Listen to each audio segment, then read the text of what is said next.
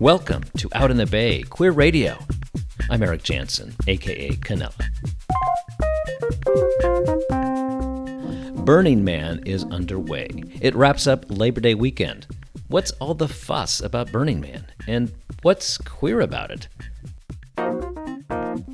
From the Wayback Machine, we get some answers from my 2014 conversation with a few influential die-hard burners.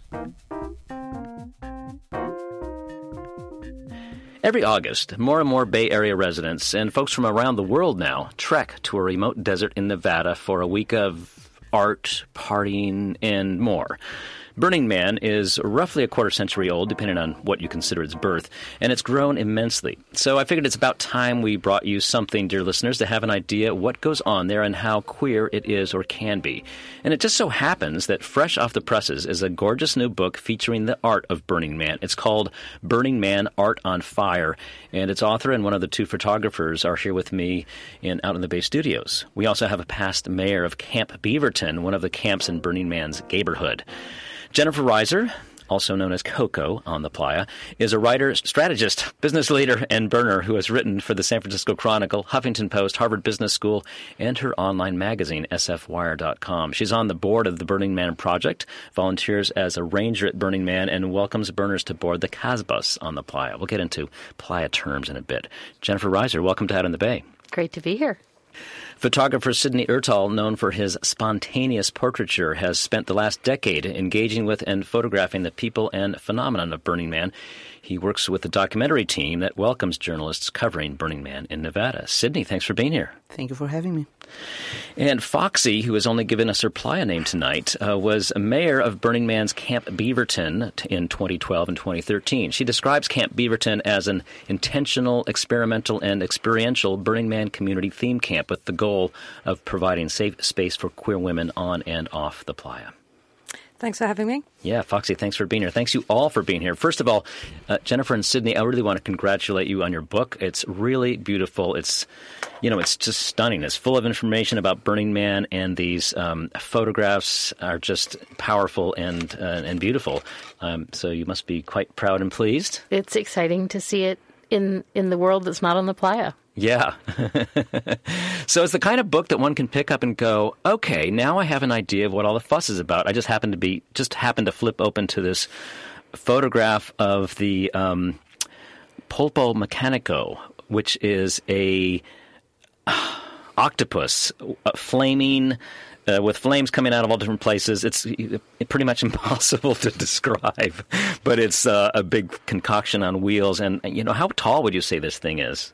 El Popo's probably 35 feet tall, but the amazing thing is that it's made entirely out of scrap and garbage. The man who designed it, Dwayne, is an incredible and resourceful graphic designer who trolls through dumpster dives and figures out how to create beautiful things out of stuff no one else wants. He's amazing. It is, and it's like, and you sit there and you watch it. So I'll just let you know, I went once 2 years ago. I might go back.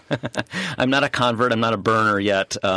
So I'll just say, like I said, the book gives you an idea of what all the fuss is about. And because I know a lot of people who've been intrigued by Burning Man. They hear everyone else talking about it, but they wonder, is it really worth a week of camping in the Nevada desert, battling cold at night, daytime temperatures of 90, 100 degrees and more, and dust, this alkali dust that gets into everything, sometimes kicked up by the wind so badly it's like a blizzard, but a blizzard of, it's not snow. You don't want to breathe this stuff, really. So you're all the diehards. Why? Why do you do it? Foxy's laughing. Tell me. Oh, God. I mean, there's just so many reasons. It's the community, the art, the dust, actually, and the way that your hair is the most amazing it will ever be.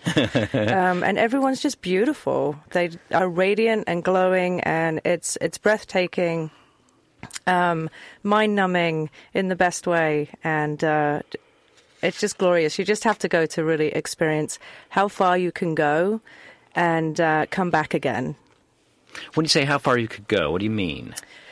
Usually have a breakdown about Wednesday, about the middle of the week, and it really does teach you some things about yourself and perhaps what you were looking for that you didn't even know that you were looking for. And hopefully you'll have community around you that can hold space for you so you can find out where it is you're going to be going when you leave the playa. And it's a real big gift that the desert can give to you. It can break you down, and then it can build you back up again. Sydney or Jennifer, any additional thoughts you want to add to that? Well, Burning Man is sometimes called an experiment in intentional community. And what it does is give permission for people to be their authentic selves. That's a little bit of why people love playa names, because they don't have to be the venture capitalist, the banker, the teacher, the mom. They can be whoever they imagine themselves to be. And what's so interesting is once you live for a week like that, you realize you actually should be living your life like that.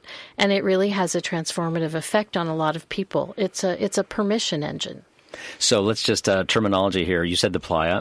The playa is this big. The desert is an old lake bed. You know better than I do how big it is. Tell me how big it is. Well, the fence that surrounds it is 9 miles long, that surrounds Burning Man in a pentagram shape. And then the city is in a semicircle, and it's about 5.5 square miles. What's so interesting is that it's only for walking or biking and for vehicles that have been radically altered into art. They're called mutant vehicles. So it's a city that's set up for people to communicate with each other in old-fashioned ways, like speaking, not texting. Mm-hmm. Wow. That's a radical concept. And yet I've heard that cell phone reception is improving, if you like that thing there. It's varied, and I hope it stays away, because I love the idea of having to actually leave notes for people and relate to them and remember how our lives used to be before we were chained by electronics. And staring at screens all the time. Anyway, so we've gone a little bit afield, but so you have a section you're going to read, Jennifer, from about sort of describing the playa conditions and experience. A trip to Mars, or at least a trip. Describing the experience of Black Rock City can be difficult. Participants must bring everything they need to survive: water, food, shelter. Basic infrastructure of portable toilets and emergency medical services are provided. A phalanx of volunteers provides an array of organized services. Participants, because there is an explicit prohibition against spectators, share gifts of time and resources. Aside from the sale of cooler ice and coffee, commerce and barter are prohibited. There are no trash cans. A strict leave-no-trace ethos is peer enforced, so that every individual is responsible for removing every sequin and taking it home. Variously described as a summer camp for adults, an annual restart button for a complicated life, and the cheapest trip to Mars you'll ever take, the experience is almost entirely self-directed. Participants choose their diversions, pleasures, even their waking hours, although at Burning Man, the greatest delights are often those which opportunistically choose you. Enormous sound camps with suspended DJ booths spin electronic music in a trance of dance. Bars offer every possible permutation of mojitos or absinthe or bacon Bloody Marys. Satiation can be found at the Midnight Popcorn Stand, a roving grilled cheese diner, a ramen noodle pagoda, and pancake palaces galore. If you want your chakras tuned, your spine aligned, your dusty hair washed, you'll find what you seek with some effort and a bit of luck. The What, Where, When guide lists lectures, classes, craft workshops, and dance lessons, family-friendly and adult-only establishments offering everything you can imagine and much that you have not. All of it is gifted by participants without expectation of return. There's never time nor energy to see or do it all. There's too much dust, distance, distraction. Participants discover their favorite pieces of art and return to them over the course of the week, visiting at different times of the day and night, in different light, in a different mood. Often a particular piece becomes an individual talisman, one that marks a state of mind or stage of life. Art in Black Rock City offers bittersweet delight because it will never be in this place in the same way again. But the brevity compels the desire to memorize the contours of it and freeze an image of what it looks like at the magic hour when the sun just dips beneath the mountains in the high rock desert of Nevada on the last day of August. Thank you. That's Jennifer Reiser reading from Burning Man, Art on Fire. You're listening to Out in the Bay. I'm here with Jennifer and with Sydney Ertal, who is the photographer, one of the two photographers for this book, and with Foxy, past mayor of Camp Beaverton. You're hearing a conversation first aired in 2014. Though Burning Man continues to grow and evolve, much remains as it was then. The third edition of the book Burning Man Art on Fire was published in July 2023 with 150 new photographs. Learn more in the post for this episode on our website, outinthebay.org, where you could also make a donation. We'd appreciate it. Now, back to 2014. Sydney, tell us about the process of taking the photos for this book. You and the other photographer, Scott London, how did you split up the work, for example, first of all, and over how long of a period were all these photos taken? Well, we have about 10 years of Burning Man, and we went through all our files from every single picture, see what we could use, and separating by categories that Jennifer created, and it was like hundreds of hours of looking, digging into pictures and finding things we didn't even know we had it, actually. At least I didn't. So it was an interesting process. It was beautiful. We somehow got tired of our images, but they're there and people love it. So I would like actually all three of you to tell me a little bit about what brought you to the playa in the first place. Who wants to start? Sydney, we're just talking to you. Let's start with you, and then we'll just go around the room.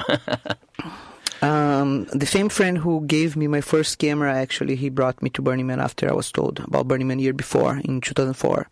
And I had no idea what it was. I read the survival guide, and I went to the playa, and I was welcomed by a dust storm. And I just started crying, and I want to go back home right away. You thought it was a dust storm as soon as you got there? Is that what you're saying? I was hit by a dust storm, like in the first hour or so, went out. And I got scared. I cried. I wanted to go back home, not realize that I was home. And I haven't stopped going since 2005, so it's been 10 years. Foxy, what about you? A friend of mine said, "You got to come to Burning Man," and I was like, "Well, I can't because I'm going to Dinah Shore," and I couldn't do both. And Dinah I went Shore being the big it's the golf big, tournament, lesbian confab down at Palm Springs. Circuit party, yeah. The lesbian version of a white party. Right. Okay. Yeah. And so I went to Dinah Shore, and it just wasn't my cup of tea. I really wasn't finding my tribe. So the next year, I took her up on the offer to go. And I went, and I found my tribe. So this is my fifth burn, so that was five years ago. Yeah. And how did you happen to become so involved with Camp Beaverton that you became the mayor? How big of a camp is this, by the way? We've got almost 25 people this year, so it fluctuates between 19 to 25. So this is the biggest it's been, which is wonderful. And all my friends are in it, so I was basically dropped into the middle of Camp Beaverton, and they needed a leader, and so I decided to do it and improve my leadership skills and whatnot. Okay. Yeah. And Coco, if I can use your playa name, what about you? I was fortunate enough to have a dear friend from high school and college. And I think I know him. He's a swell guy. And my brother collaborate and decide that it was time for me to go to Burning Man 9 years ago. And so they just said, show up with some costumes. And I had no clue what I was getting into. And I showed up with some costumes. I was not self-reliant at that point. But I was dazzled and absolutely hooked. The minute I got there, it felt like home to me as well. I was so impressed with how open people were. I loved the way people presented themselves in all their many forms. There was just this incredible warmth and inclusion. I love the idea of gifting. I love the idea of not having to worry about money. And I can't stay away. So my year starts when Burning Man starts, and it ends a year later. Yeah, that's right. And then 3 days after the thing, you start planning the following year, right? So it seems to consume your life almost in a way if you're really, really into it. Yes, it certainly does. Yeah, probably planning starts maybe a month afterwards, and then after the burn, and then it goes on all year. Mm. Yeah. So a couple things. Dust storms. Let's talk about those, because Sydney, you mentioned showing up and the dust storm was hit you as soon as you got there. And I heard about them before I went, and I had a fairly tame year as far as dust storms go. It was 2 years ago, and so it wasn't anything terrible. But what's that like? You've all been through them? Well, last year we had phenomenal amounts of rain all the way and up to the Burning Man event. So the playa actually didn't have a lot of dust, but you absolutely never know. part of it is because this is alkaline, and it's gypsum, like what they make sheetrock out of. So it's very, very fine particulate. And once it starts blowing, there's no stopping it. So your best bet is to have a really good mask and a great set of goggles and real patience and acceptance that the world is much, much bigger than anything you can control. You just have to roll with it. Mm-hmm. You also mentioned a moment ago the gift economy. What's that? That's something that's unusual. I don't know if it's unique in the world, but it's unusual. One of the traits of Burning Man. Tell us a little bit more about that. Well, it can happen just walking down the street and someone sees that you're, looking kind of red from the sun and gives you a parasol. It's just sort of one of those things that you get what you need. It just sort of shows up in a wonderful way, and you get to talk to that person and interact with them. And they just wanted to give you something for no reason other than they felt compelled to. And that's part of the preparation of going, is finding something or finding a way in advance that you know you're going to be able to give. Is that right? Giving can be of your time. It can be volunteering. There's thousands of people that devote their vacation from work to actually doing work on the playa. We've got Department of Public Works, Black Rock Rangers, Gate, Greeters, Department of Information. There's a radio station, Center Camp Cafe.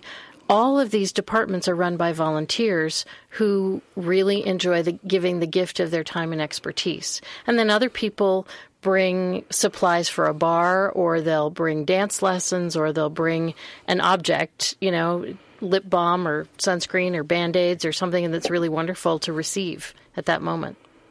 So tell us about the queer experience there. How has that changed over the years? You've been there 5 years, but you've been going there about 9, and you're about 10.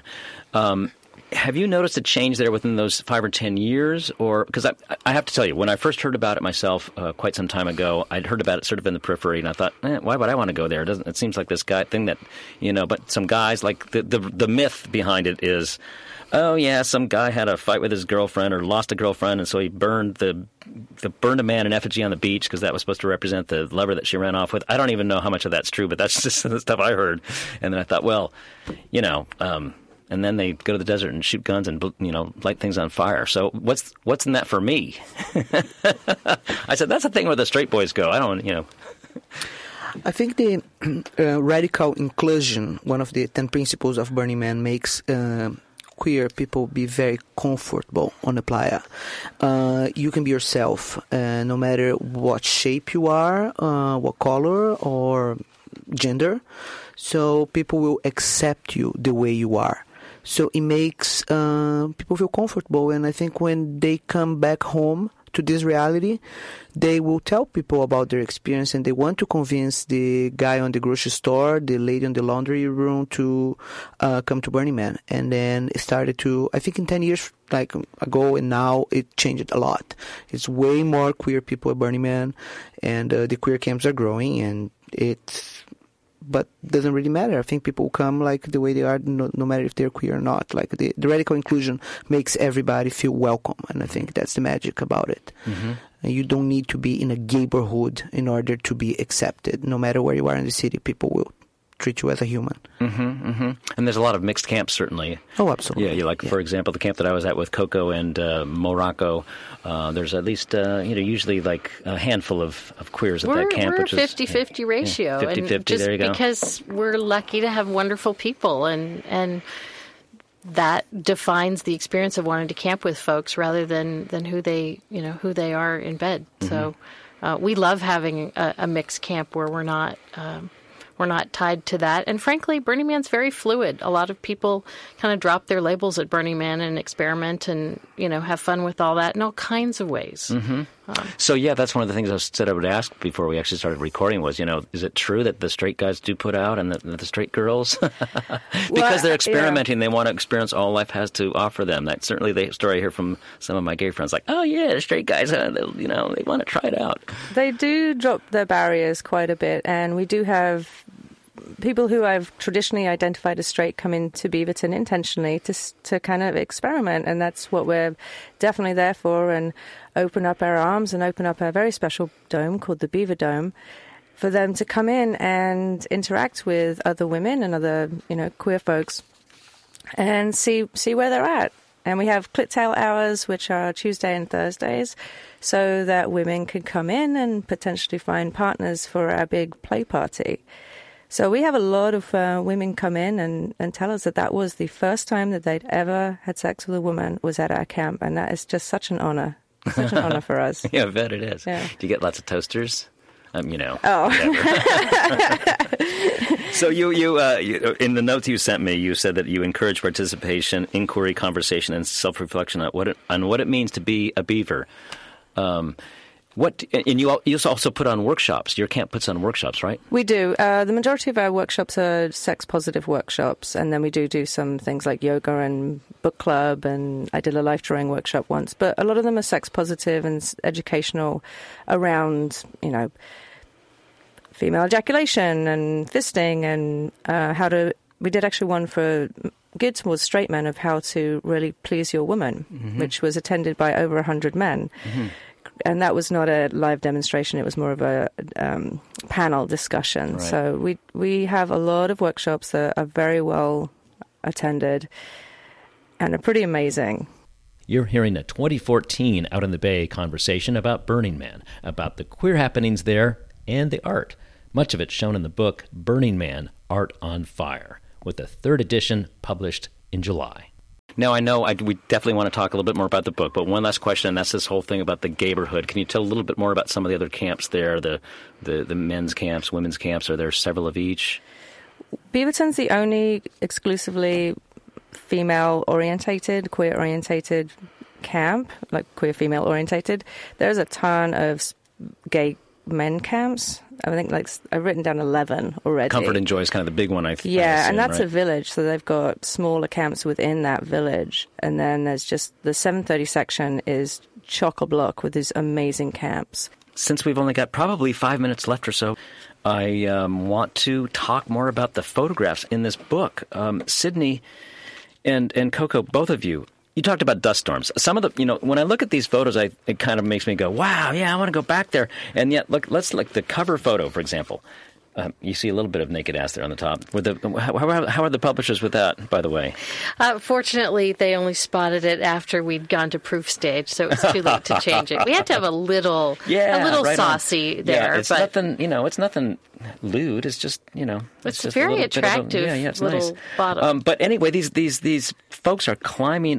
It looks like they're climbing Mount Everest because there's this, whiteout on the bottom of the thing here, and it almost looks like, I have a feeling that this looks beautiful, and like, oh my God, what a beautiful day. But you as the photographer there, or anybody's like, oh God, let's get up on this thing and out of this dust storm that's down below. How was it to photograph in those conditions, and how much do you kind of use those? First of all, what is this piece of art we're looking at? This is called Starseed. It's by Kate Rodenbush, one of our darlings at Burning Man, I would call a Burning Man darling. Scott London took this picture, actually, and it was during big storm. It was not just a dust storm, it was a storm itself. And it was hard to photograph this. I was on the other side of the playa, and the lens gets all dusty. It's really, you can ruin your gear easily, but it makes this beautiful effect. It's priceless to have this picture taken. Mm-hmm. And do you have any particular? This is crazy. It's like asking someone to choose their favorite baby. Do you have any personal favorite, photographs? This whole series on the temples is amazing to me. And can you tell me a little bit about the temple burn? Tell our listeners about the temple burn, because that's the one year I went. That was the most profound thing for me. That people go to this temple and put mementos and remember past loves and hurts and everything they want to get rid of, I guess. The temple is the sacred space at Burning Man, and it's located directly on the other side of the man from the city. And it's a beautiful tradition that was actually started by David Best, who's doing this year's temple. He's a wonderful artist up in Petaluma. But the temple is a gift to the community. And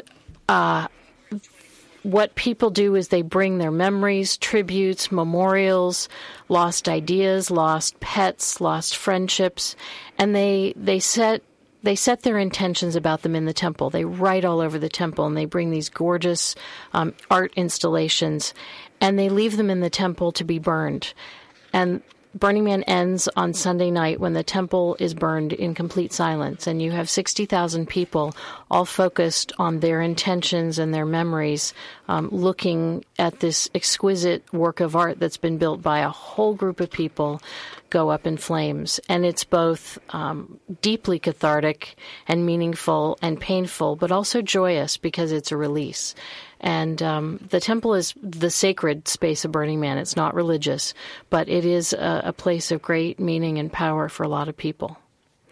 And I'm just struck by with other pieces of art as well, but how much work goes into these, and you think, wow, all this work went into this, and they're going to burn it. And on the one hand, it seems crazy, but on the other hand, well, I don't know. What is the other hand? I mean, I don't know how to exactly describe it, but why don't you tell me? Well, art is ephemeral. Life is ephemeral. And the point of burning art, some art, not all art at Burning Man is set aflame. Some is put back in the community. Like right here in San Francisco, we have beautiful Soma from the Flaming Lotus Girls on Pier 14 right now. But the point of burning the art is to show that you make something for the process, not for the outcome. And you can remember a piece of art even after it's gone. So it's a very visceral, kind of primal thing to do, to set something aflame. But it's also very exciting. There's nothing like seeing the man burn with 78,000 of your closest friends standing in a circle. You feel like a cave woman again. It's awesome. And I also was amazed. So there's all this burnt art, and there's buildings, and there's all this. I was amazed the first night I was there that it felt like there was so much neon. I kind of felt like, wow, it's like Las Vegas out in the middle of nowhere, but with no commercial aspect to it. It wasn't trying to get you to come in and throw money in their slot machines, but there was a lot of neon there. Yeah, I don't know where else to go. We're almost out of time, but I guess I should say, how could people find out more? First of all, about your book, where's it available? And how, if they wanted it, it's too late for this year because Burning Man is, if you don't already have your tickets, you probably can't get them unless someone offers you one at the last minute, gifts you one. And you've got a lot of preparation to do. But where can people find out, for next year if they want to plan ahead? We are going to have a wonderful new website launching, burningman.org, because Burning Man is now a nonprofit organization, which is really exciting. And Burning Man is also year-round. So people can actually get involved, not just on the playa, but back here in San Francisco or wherever they're listening, by going to burningman.org and looking for their local Burning Man groups. The book itself, which is Burning Man Art on Fire by Scott London, Sydney Erthal, and Jennifer Reiser, with an introduction from the founder Larry Harvey and a great piece by Will Chase and Leo Villarreal, who did the Bay Lights, is in all kinds of local bookstores. We're very excited that it's well represented in San Francisco, and it's also available online. And how can people find out about Camp Beaverton or the Gayborhood? Foxy? Well, Camp Beaverton is campbeaverton.org. You can find us online. And the Gayborhood, well, you should find us on Playa, and we'll see what you're into, and I'll send you to the right camp. Let's put it that way. Okay, I want to thank my guests, Jennifer Reiser and Sydney Erthal, writer and photographer, respectively, of Burning Man Art on Fire, and Foxy, past mayor of Camp Beaverton, a Burning Man queer women's theme camp.